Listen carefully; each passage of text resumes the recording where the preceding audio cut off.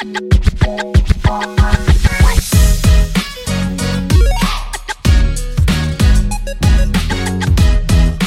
back to another take from We Killin' It.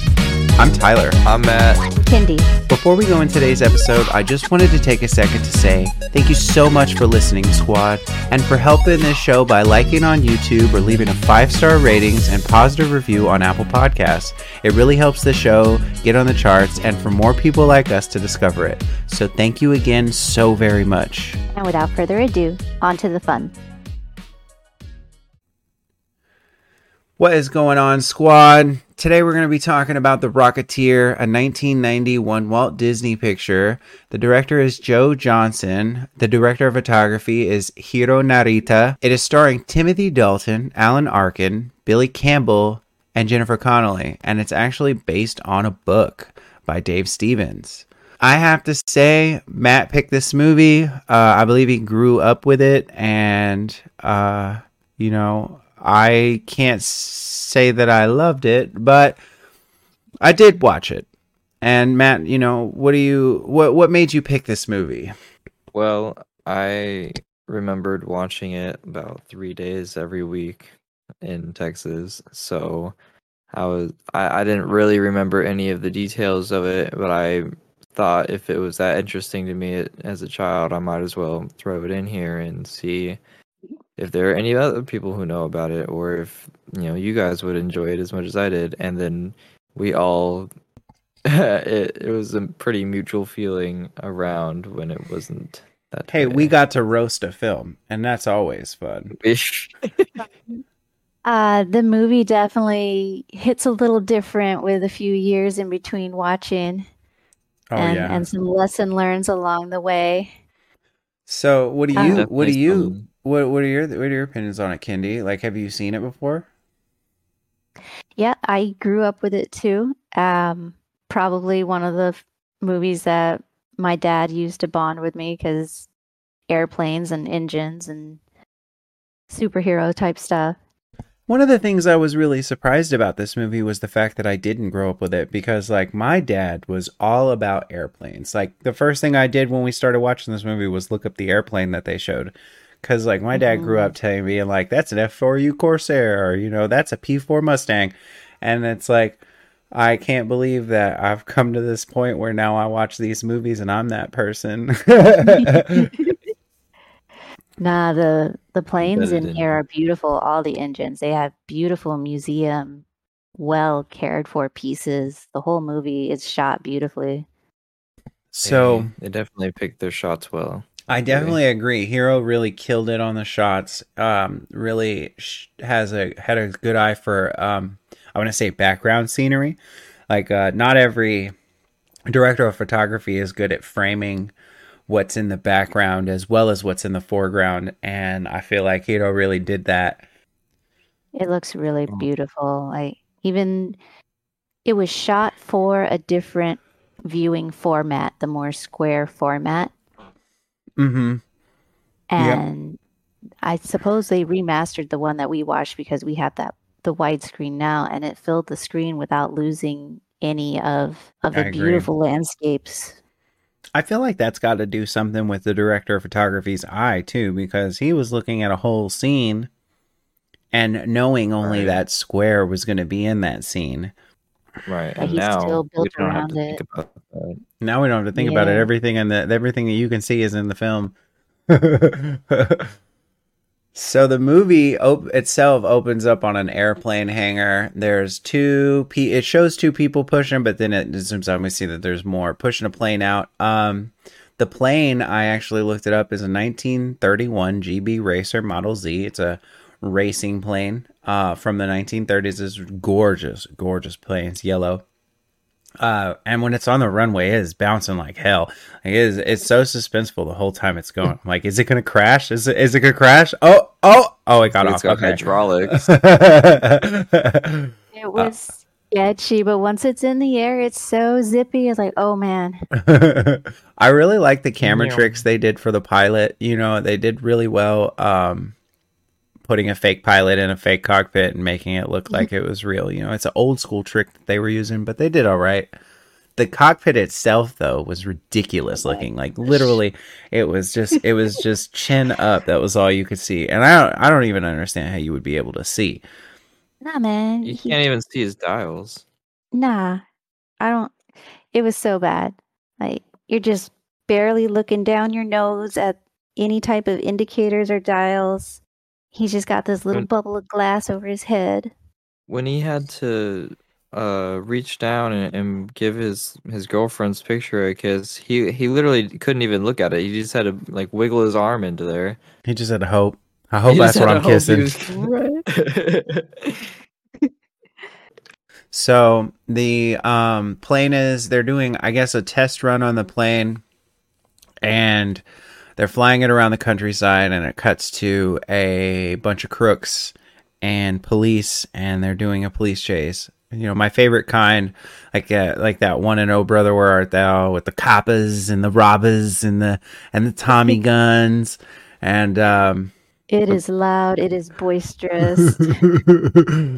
so the plane flies over, and I guess he thought it was a cop plane, or you know, he just an angry crook. He shoots 14 or so bullets at the plane, and I want to say a good half of them hit.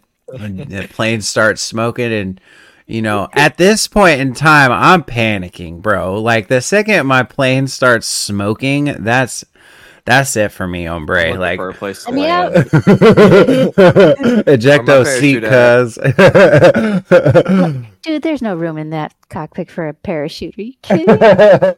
He's just gonna have to bail and pray. Man, Jumping off a train, stuck and roll. the old timey cars. I love how they got like the. I mean, I know that this is a period piece, but I really do love the like 1930s cars and stuff. They were terrible for the environment, but they were really cool looking.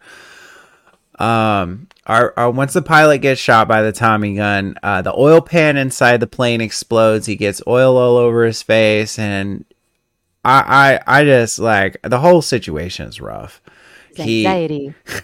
He's trying to find a place to land, and he loses a wheel, right? So he's gonna land this plane on one wheel, and he lands it basically at an angle with the plane wing, and the other wheel breaks off. And I have to say the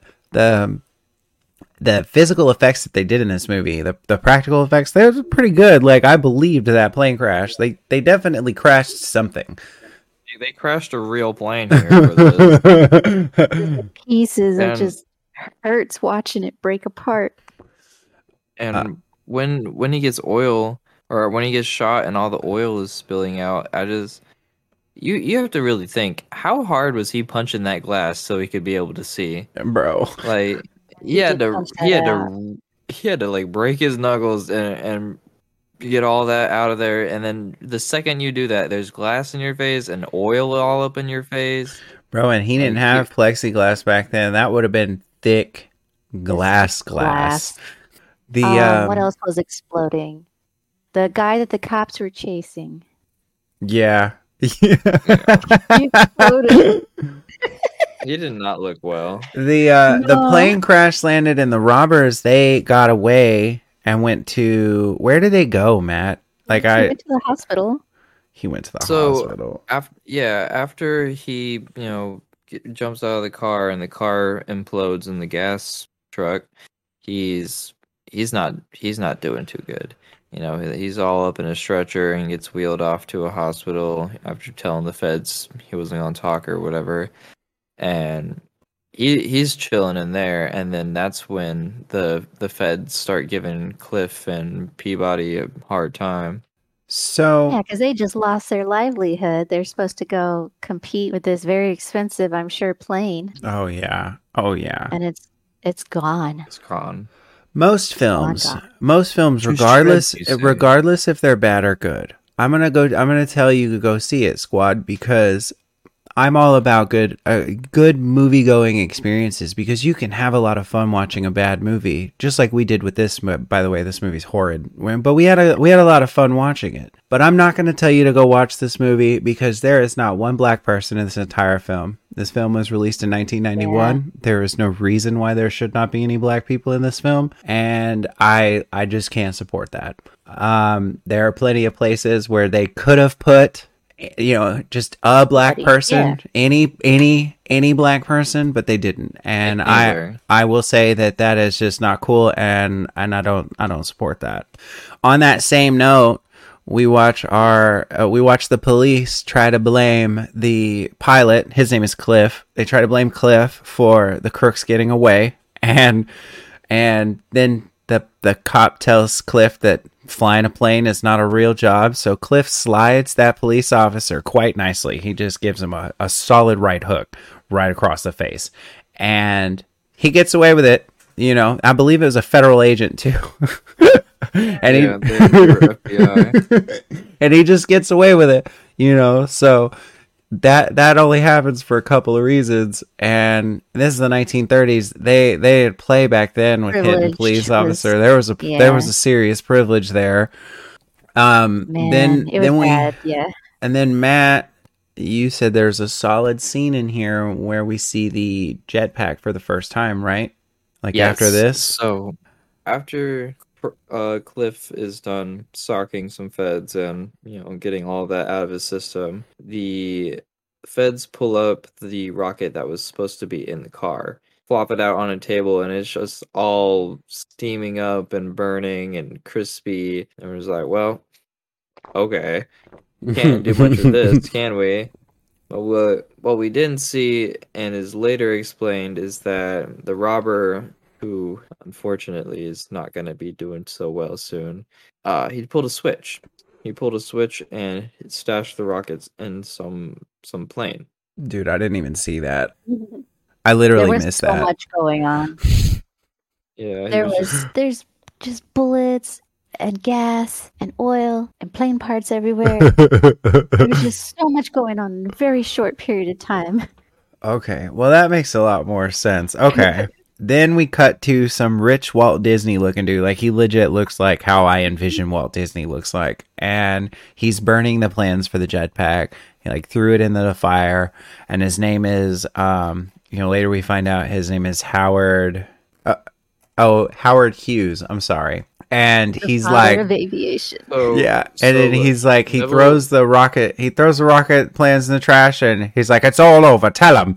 Because Howard said so. And I guess if Howard Hughes says no more flyy thing, that means no more flyy thing.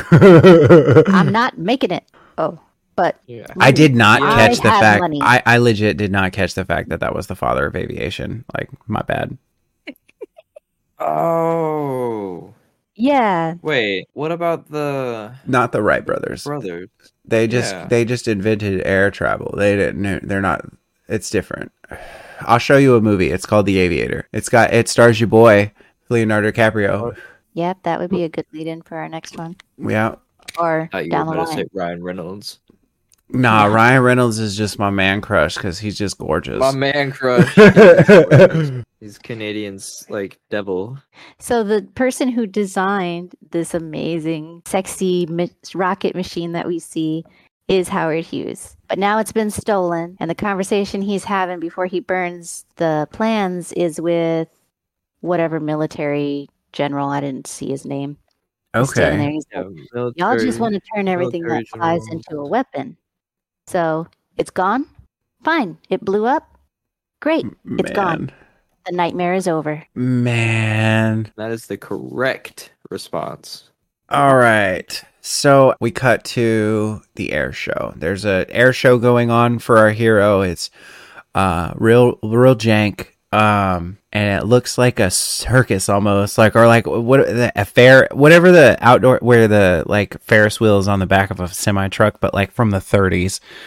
And Bigelow is a main character, and funnily enough, it's our boy poor Gideon from The Crow, And I'm gonna let you know right now, it doesn't turn out any better for Bigelow than it did Gideon. So maybe, so He's maybe just that's just into funky death scenes. I don't know. maybe that's just his bag. He likes to die in weird ways. Um, so the Bigelow, he's trying to get Cliff into a plane to do Clown bit. a clown bit, and he wasn't there yet. So he got like this older dude who was a pilot but hasn't been a pilot for a long time, and he was like, "I got you, bro. I got you. I'm gonna do it. I'm gonna do it. We don't need Cliff. I'm gonna do Best it for pilot Cliff. you ever seen. Yeah, you, no doubt, bro. I got you. I got you." And he gets in, and he's like, it's rough, bro. And he's just like, he's all over the place. His plane starts smoking, and Flying in the middle of the race, going the opposite way.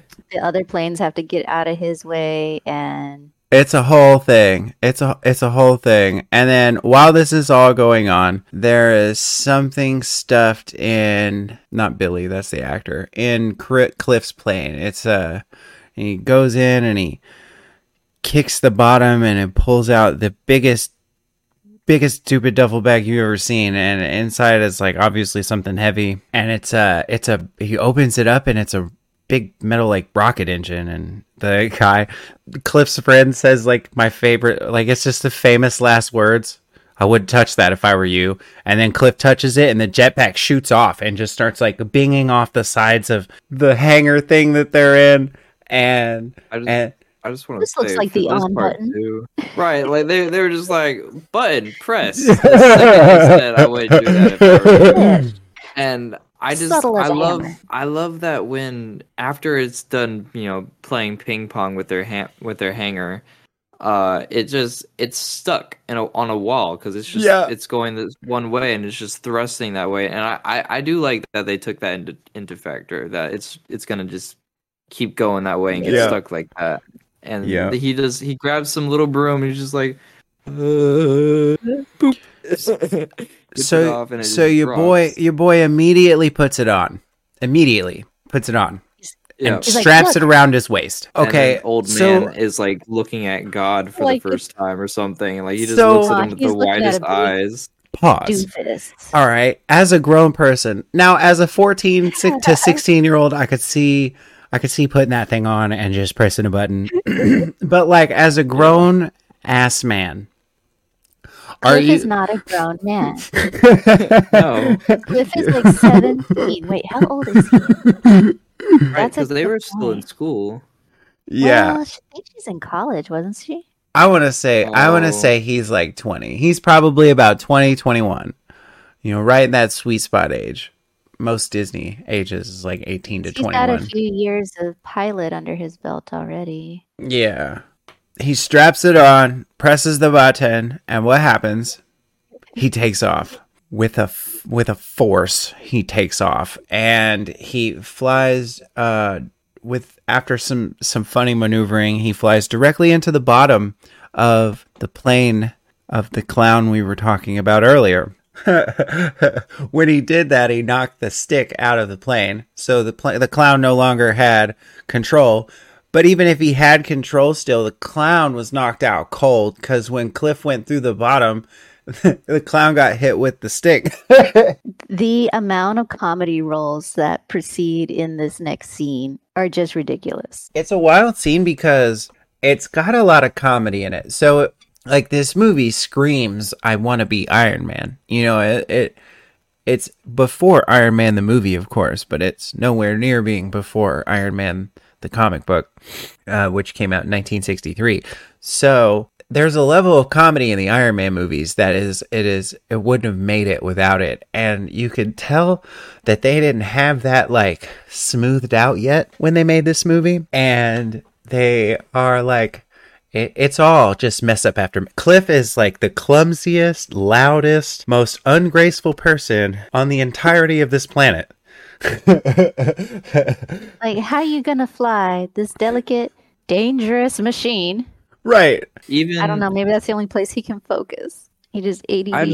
I just want to say really quick, I'm trying to find out how old Cliff was in this movie, and I haven't found it yet. but I found this report from Forbes that the film died a rather undignified death, and I'm just like, damn. Even they're roasting this film. It was on the peak or the cusp where Disney broke off and started only doing kids movies. So they tore through the script to make it more family friendly. It's supposed to be a lot different. It's rough. It's So rough. it's just bad. I'll be honest, I came in not expecting much. I did.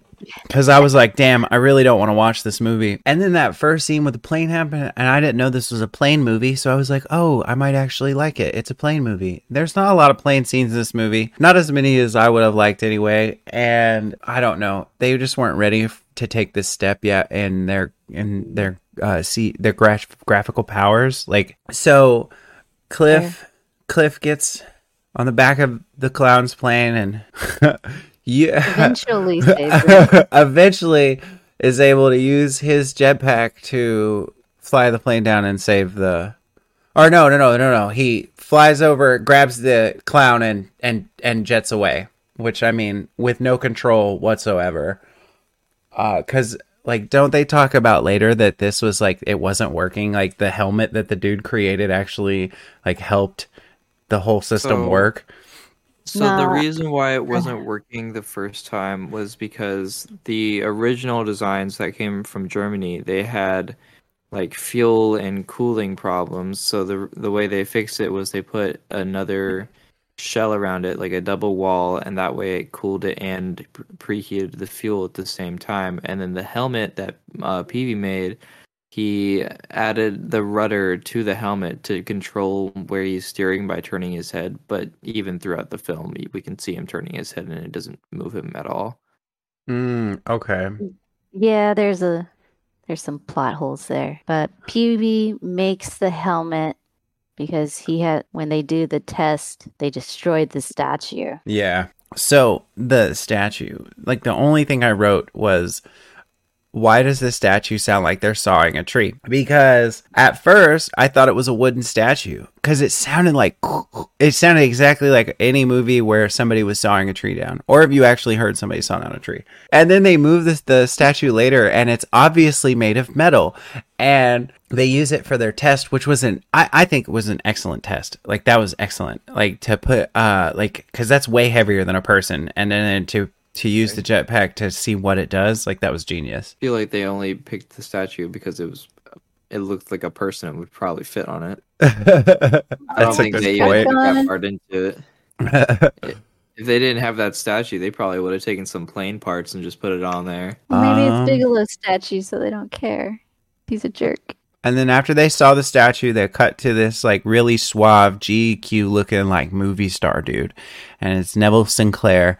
And he's got a sword, and he has, I don't know if he owns the rocket, or he was supposed to own the rocket, or he has some interest in it. And he seems to be the kind of person that should not be messed with. Gideon is there, and they're trying to like strong arm Neville, and he pulls the sword of the dude so fast that he offers him money to find the rocket. And I appreciate, and he was like, I'll double my price and find my rocket. And then the mobster was like, nah, bro, you're going to triple your price because, like, this is hard work and you just pulled a sword in my face. Right. And I appreciate I thought he that. was pretty badass for that shit. Yeah. Like, how are you going to have your life threatened and then go face to face with this man, put your finger in his face and be like, triple my price, and then just walk out? Bro. The only way he was going to walk out was with a guarantee of more money for that insult. Just, yeah, it was amazing. And that is the gangster or mobster is Eddie Valentine. Eddie Valentine. Okay. I love him from so many more of his movies. I'm starting to really like this man, Gideon. Or his name is not Gideon. I need to know what this actor's name is. I'm really starting to like this actor, John Polito. We're starting to see him in a bunch of stuff. I think it's so. All right. After this, our hero, quote unquote hero, Cliff, he goes to see his girlfriend, or soon to be girlfriend, or his love interest. and it is Jennifer Connelly, and she looks awesome in this movie. Side note, Jennifer Connelly is gorge. Still to this day, she is incredible, but whoever did her makeup, they had the red lipstick and nail polish, and then they usually had her in like white to accent her black hair. It was they killed it. Wardrobe, makeup, everything that had to do with Jennifer Connelly in this movie, like, killed it. They styled her beautifully. They did. Her character's name is Jenny, which made it really easy for me to remember her name. Cliff is going to see her at her college, and there's the house mother, and she's like, I don't allow gentlemen after 6 p.m. And he's like, well, I'm no gentleman. And I was like, bro, that's a good line. Like, that's a good line. Right, The news. Oh, go ahead. No, he's just leaving gum everywhere, and he just being gross, proving that he's not a gentleman. He real gross. He real gross. He's and Cliff is just over here, like you said, leaving his gum everywhere and being nasty all around the place. And he's dating this super incredibly attractive woman. Like, he's not trying very hard to keep her. No, not at all, bro. You're supposed to put your best Cliff. foot forward, and you just got no tact whatsoever. You doing the stanky leg downtown. Actually, a really interesting thing is shown in history here, and I really always find it interesting. So, like, a couple of things used to show before movies way back in the day when you used to go see them at the movie theater, because that was the only way that you could go see them. They used to show cartoons. That's where Bugs Bunny came from. And they also used to show news. And I actually remember this, but I didn't even write it in my notes. There's a news thing about Nazis in the background, which and then later we get surprise Nazis in the film, so it's just interesting how they did that. But I foreshadowed it a little bit. I do think it's cool that they showed that, because it's a really interesting piece of history that's no longer a thing. You know what I mean? Not at all. It's completely burnt up. Now we watch 15 minutes of some previews. And then if you come any earlier than that to the movie theater, you get to just stare at like the movie theater's like screensaver, which is awful. It just bounces around. So I love the villain, Lothar. He's like a giant with a prosthetic face. Like, you could tell it's prosthetics because sometimes they shoot close-ups of him talking, and like the way his mouth moves is rough. But the mask itself looked really good. He looks like a Dick Tracy villain. I don't know if either of you have ever seen Dick Tracy. Oh, the guy with the flat head. Yeah. And that's what I saw. But they did this really cool shot where in the hospital where he like sneaks through the window and sneaks into the hospital room. I really love that shot. I feel like that's an old school shot that you don't see anymore. And it like shadow work's not really done like that anymore. And I thought it was really cool. His silhouette on the wall, very, very comic book panel. Yeah. It's all chin. Like that. The prosthesis it's all chin, bro. Like they put 14 pounds of chin on this dude. Lothar is just a mountain of a man, and I love him to death. The actor was 7 feet tall, and I believe he passed away in 2019. So rest in peace. But like, he was a big boy. Like, that was a big person. Yeah, that's Big Chief right there. It can't be easy. It can't be easy to shoot with a bunch of people that are like average height, and then a person who's like 7 feet tall. Right, like Cliff is my height. He's 5'8". Yeah, exactly. No. Yeah. Wow, man. So it cuts to we see a restaurant, and it's a whole dog. It's a whole like pug or pit bull, or no, it's like a pug or a bulldog. Like, it's a whole dog. I've never seen anything like that before. And yeah, it's Millie's. Wait, I have it here.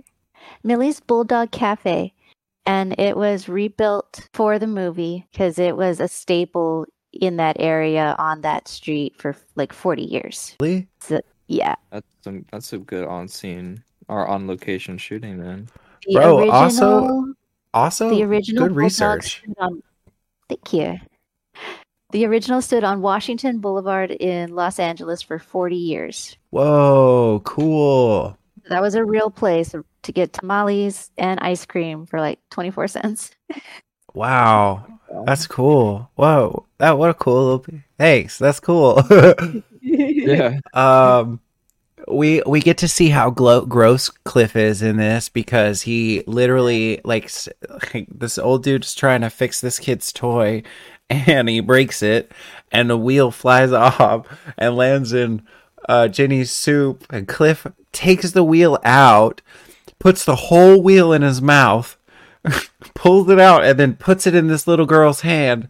Just blip. It's the grossest. Like I don't want that back. All yours. Like he just digs in his girl's soup too. Like, it was gross. It was the whole situation was gross. And then she finds out he'd been lying to her about everything because he didn't want to tell her about almost dying on the airfield. Yeah. And she leaves. We also find out in this situation that Cliff is kind of an asshole. He doesn't at all respect Jenny's job. Says that this is the first time he says it, but I almost didn't catch it. But he makes a comment about how like Jenny's job is not a real job, and then she's an actor. So come on, man. So I thought that was really messed up, and it was really telling of the time. He called her job fake. The nosy server, she storms out in a huff, of course, because he was like, your job is fake, and she was like, well, you're an ass, so bye. And I like the nosy server who was like, go after you dope. Like she raised these babies. Well, we all need somebody like that in our lives, you know. It's just like, hey, you're being dumb. Go stop being dumb. Stop being dumb. So he tries to catch her, but she hopped onto the bus, and well, he's gonna have to try again later. She ain't even wait for the bus to stop. If you watch it, that bus is still rolling down the hill while she's climbing in through that tiny little ran after it. She's like, I could catch that. I can get on that. No problem. This movie takes place in Hollywood, or Los Angeles, also known as Hollywood, which is kind of important later. I always love it when movies take place in Hollywood. I think it's really neat to see them create what they do, and then it's like a shot being shot in a movie. You know what I mean? And I really dig that. And there's a Freddy Krueger movie like that. Wes Craven's New Nightmare that I really love. It's my favorite one because it like shows Hollywood. You know, it's a lot of fun. It is to peek behind the scenes and you see how the walls are built. Yeah, exactly. You peeking behind the curtain, seeing stuff we're not supposed to see. You know, and then you find out why you're not allowed to see. So Cliff is looking in. He I guess he followed Jenny to her work, and he's on a closed set where he's not supposed to be, and he's looking through the holes in the wall, and he ends up knocking over an entire fake wall and injures somebody. And they're doing a shot that you can tell has taken multiple takes because Neville St. Clair, he's like doing a scene and this lady messes up her lines, and you could tell he's like, how many times do I gotta do this scene because this woman messes up her lines? And then over it. Yeah, like completely and utterly over it. And then Cliff knocks over the wall, and not only does he mess up the scene, but he actually injures somebody. So there's no more shooting for today, you know, and they are the movie star St. Clair. Am I saying that right? No, Sinclair. Neville Sinclair. He's pissed, and he's like, who is that person? This is a closed set, and we need to get rid of her. Fire her. And they fire Jenny. And Jenny's already yelling at Cliff because he's there, and he's not supposed to be there. And Then she gets the news that she's been fired, and she's done. She leaves, obviously. Like, so would I. I'd be too mad to I'll be function. done with you for a while. Like, we ain't friends no more. I want to say that this whole medieval scene that's going on and the fighting, I know we haven't talked about this movie on the channel My yet. name is Inigo but Montoya.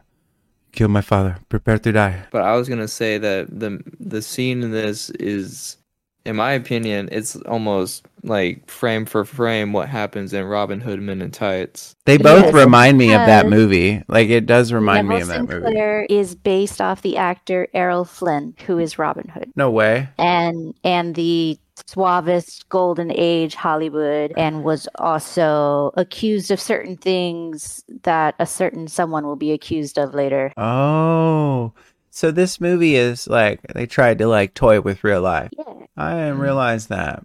Okay. So that's why they're doing the Robin Hood movie, because he's Errol Flynn, basically, that dude. That's awesome.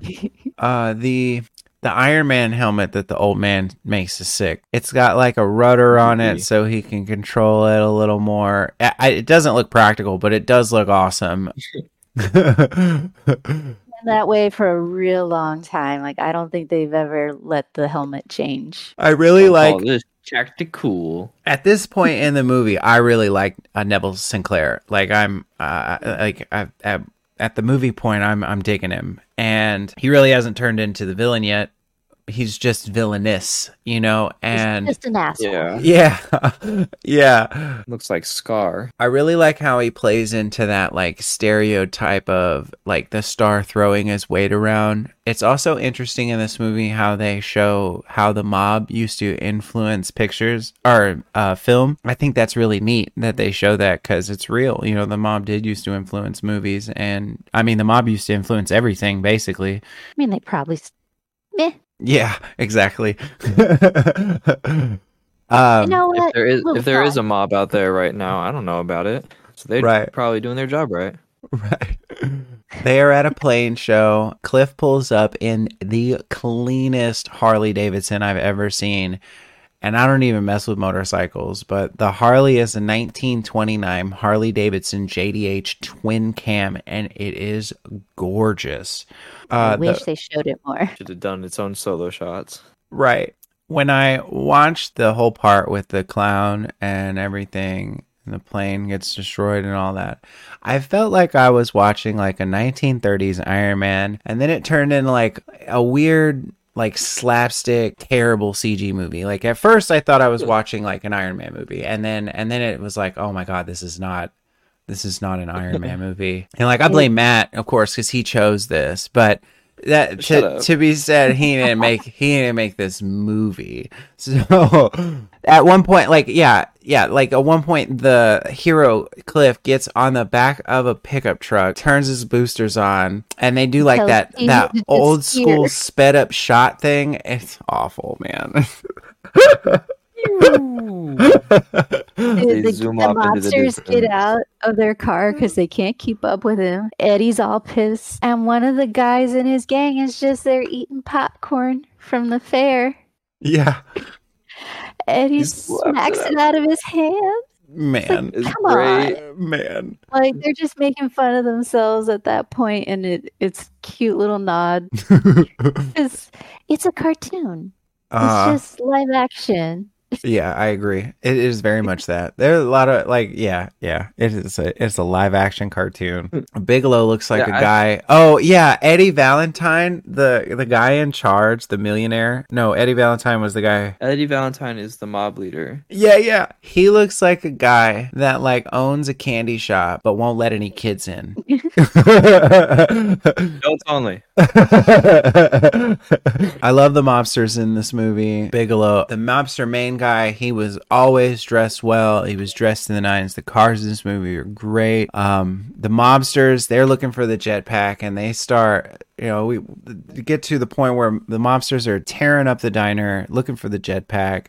And at first they were just like, not being so rough and tumble. And then all of a sudden, like, he puts his hand through the pie thing, and like it really threw me off. Like, I really wasn't expecting like that violence. You know what I mean? It was just exploding. Yeah. We're over here like, have you seen Cliff? Everyone in the restaurant was like, no, I haven't seen him in here for a while. And the other guy, one guy in the back of the restaurant, he's just like, didn't he move to Connecticut or something like that? I'm just like, nice. I like how that one mobster went back to the phone and he like sees the picture of Cliff and then Jenny, who they're like looking for, and then or they knew what Jenny looked like, and they see Jenny and then they see Cliff next to him, and then he's like, hey, wait, isn't that Wait a minute? And then he turns around, and like as he turns, Cliff's face is making an impact, or fist is making an impact with his face. So like this is a great moment. And then everyone's jumping on the other guy for the gun. Yeah. Nearly hits him in the head with an iron skillet. Unfortunately, Shenanigans. along with the non-use of black people, there's also a pretty bad sexist stereotype trope in this movie. It's called the damsel in distress trope. It's a recurring narrative device in which one or more men must rescue a woman who has either been kidnapped or placed in general peril. Kinship, love, or lust, or a combination of all, gives the male protagonist the motivation or compulsion to initiate the narrative. It basically means like, oh, my girlfriend's in trouble. Well, now I can stop being an idiot and I can go save her. It's dumb. A lot of movies were made with that as their basis. And Although Cliff never stops being a doofus. he doesn't ever stop being a doofus, but he does kind of like get himself together. And the whole basis of his hero-ness is going to save Jenny. I feel like it's more than anything, it's lazy. Very. The Neville Sinclair character is very interesting. He's very predator-ish now, and he's like dancing with Jenny with no music, and it's like super creepy. The movie itself is cute. Maybe I just didn't grow up with it, and that was why I didn't. There are definitely some funny points in it. Jennifer Connelly killed it. She's definitely my favorite actor in this movie. She's definitely my favorite character in this movie. The Cliff guy, he's just so dense, and I know it's for like comedy, but I feel like they went too far. He literally rockets through the dining hall on a food cart. Yeah. Side note, in this scene there are mermaids in tanks, and I gotta say, the people who do that for a living, they're champs. They must have the lungs of like Olympic swimmers. Like, there's a breathing apparatus usually under there, but I feel like they gotta have lung power for days. Definitely. Because you're still doing a lot of athletics and dancing, and it's a Yeah. workout. That's crazy. Like, what an interesting career, you know, that popped up. It's a whole lot older than I thought it was too, because like it's showing up in this movie. Yeah. Something Disney started. Not Disney started, but he had at the lagoons of something. I forget now. I didn't know that. That's pretty cool. It resurfaces, and it's So wild. Cliff finally knocks over the big guy, and Jennifer Connelly knocks him out with a vase. Then we get to see the use of chloroform by Neville Sinclair, which is just so interesting. I feel like I used to see that a lot in movies, and now I don't see it very often in movies. I feel like it has to do with something with the way people were. Well, I feel like now it's because a lot of if serial kids killers see it, happened since then. Yeah, that's a solid Yeah. point. That's a solid and point. it's not too hard to get chloroform or make it either. So you don't want your kids being like, "Oh, what's that?" and then looking it up Oh, and look, ideas. testing it on their little sister. After the chloroform, Jenny wakes up in a bed made of silk inside of a bedroom that looks like it's befitting of a god. Definitely in the middle of the evil lair. Yeah. Going Yeah. on. Yeah. Well, like, what must the bathrooms look like in this place? You know what I mean? My. The This is bed in the side room she next to the bathroom. she wakes up and she looks around. She finds some things and she puts something in her bodice, and then she lays back down to pretend to be asleep, and Neville walks over with ammonia and wakes her up. And it's all very interesting to me. Like, I thought this whole scene was just so intriguing with, you know, the use of chloroform and then the use of ammonia, and then like the level of this, because he had that on him already, because he didn't find out who she was until the middle of the party, so he already had chloroform on him. That did he just walk around with chloroform? No, he found out when she got fired from the set because Cliff was trying to tell her all about this rocket they found. So he was just waiting for his moment. So he Yeah. asked her out to apologize for getting her fired. Oh, that makes a lot more sense. And then he took her to Eddie Valentine's club, which is this lush, beautiful place. After he wakes her up, he tries to use lines from his own movies to like woo her. And like a G, she calls out the movies that it's from after he says the line. And like, that's Every just time. so awesome to me. And then she gets him with one of his own movies. She knocks him out with a vase, and then she was like, "And this is from this movie." And like, I laughed so hard. Right. She befuddled him so much. She was really calm after like waking up and really knowing what situation she was in. She was really calm that she was being kidnapped and then being like caressed and I'm and telling as he was you. trying to woo him again. She's the And most and well she put was together character. right. She still just manages to get out of it and clock him with a vase. It's great. Yeah, And Jenny, then, Jenny is definitely my favorite my favorite character in the movie. I feel like the writers made some strange sexist choices with her, but she gets on the radio and then she finds the Nazis. person on the other end of the radio is Nazis! German. Yep, she finds Nazis. Shoot. So Mr. Neville Sinclair has this really cool hidden office in his library. And, after she knocks him out, she's like, well, what was he doing in there? I'm So- going to go be nosy. So was this actor that you were talking about, was he accused of being a Nazi too? Is that what you were saying? Yes. Wow. So I wasn't expecting Nazis, even though there was that thing earlier in the movie and they kind of told you that Nazis were gonna come. I didn't expect Nazis, and It was background noise. it really killed it for me. That was like I was Matt already completely forgot about Nazis. I was already kind of done with the movie, and then it was like, okay, now you throw in And then Nazis. Whiplash.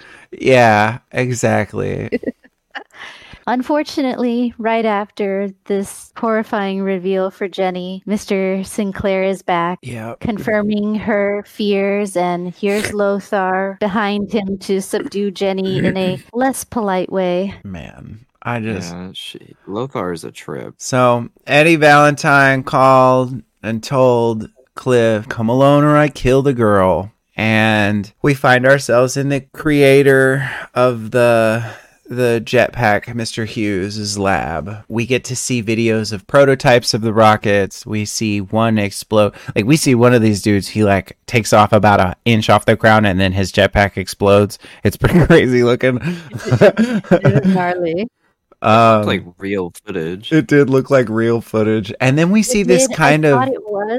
thought it was. I went to look it up. It's actually the creator of the comic book, or the character. Oh, okay. Oh, wow, So that's okay. his cameo is blowing up with the prototype. That's kind of That's awesome, genius. actually. Yeah. That's something I would do. That's his Stanley moment. Yep. Yeah. So there's also like this like sick, kind of like disturbing Nazi propaganda cartoon that plays. It looks like a Disturbed music video, like, like Disturbed animation on their music videos, but like it was disturbing. Like, it was messed up. A lot of Nazi propaganda, and it was like, ooh. We see Cliff punch another cop. He wanted the jetpack, and they were like, "You can't have the jetpack." And he was like, "But I need it one more time." And they were like, "But you can't have it one more time." And he was like, "I'm gonna take it, so you might as well just let me have it." So he punches the cop This again. is where he breaks physics. This is no. I don't care how many people are gonna. No, that's not how that works. It was on. So That's he the next punches movie. the cop. He breaks. He jumps out this window and like grabs onto this model plane that's hanging from the ceiling. And it is not a real model plane. It's a glider. tiny, and it is. Okay, look, y'all. It is made out of cardboard or something. Okay, it's just hanging there as a model to show. And my man grabs onto it like it's a zip line, rides it to the end of its line, and then it clicks off the track. And And keeps then going. this is where he breaks physics. He's supposed to just fall down and break some ankles. And this man glides out like Batman to the end of the hangar and runs away. And Mr. Howard Hughes is just like, maybe he will fly after all. Like what is that? What is Okay, I'll that? tell you what it is. That was the Spruce Goose prototype. What does it do? The largest wooden airplane ever built. Oh, so it's an actual functioning wooden airplane? Yes, that was a very small model of it. It's huge. It's a massive troop transport plane. Made out of wood? Yeah. Oh, no, thank you. I've been in troop transport planes, and they were made of No, metal, thank you. and I felt uncomfortable then. So I can't imagine. You don't want to fly around in Noah's Ark? Now we come to the crescendo of the film. Cliff shows up at the statue to face off with villains to get, in his words, his girl back. Bro, he was like, She's been long gone. he was like, You lost. She's taking care of her own self right now. he goes, "What's it like working for a Nazi, bro?" And Eddie Valentine got real serious and was like, Start Real talking right now, St. Clair. What Right is now, he bro. saying? Favorite line in the movie. He looks at him and he, like, why does it matter where my money comes from? yeah. And Who then gives me my Eddie orders? Valentine says probably the best line in the whole movie. He goes, "I may have made some bad choices, but I'm 100% America, and I ain't working for no Nazi." It's like, I don't make no honest bug. That moment had me going. That was like the only moment in this movie where I was like, yes. And then Eddie pulls out a gun, all like slick like out of his pocket. I don't know why he didn't have it out already, but he just reaches in, pulls it out, turns it on Neville, and then Neville's just like, "Come on, guys." I didn't bring it up, but I'm gonna just slide it in here for y'all. Our poor boy Gideon, he got folded in half like a piece of paper that we found him like the big Lothar just folded him in half. Like they showed the first shot and it was just like it was his face and then a shoe, and I was like, did he get folded in half? And then they showed it back again. Yep, he sure did just get folded directly in half.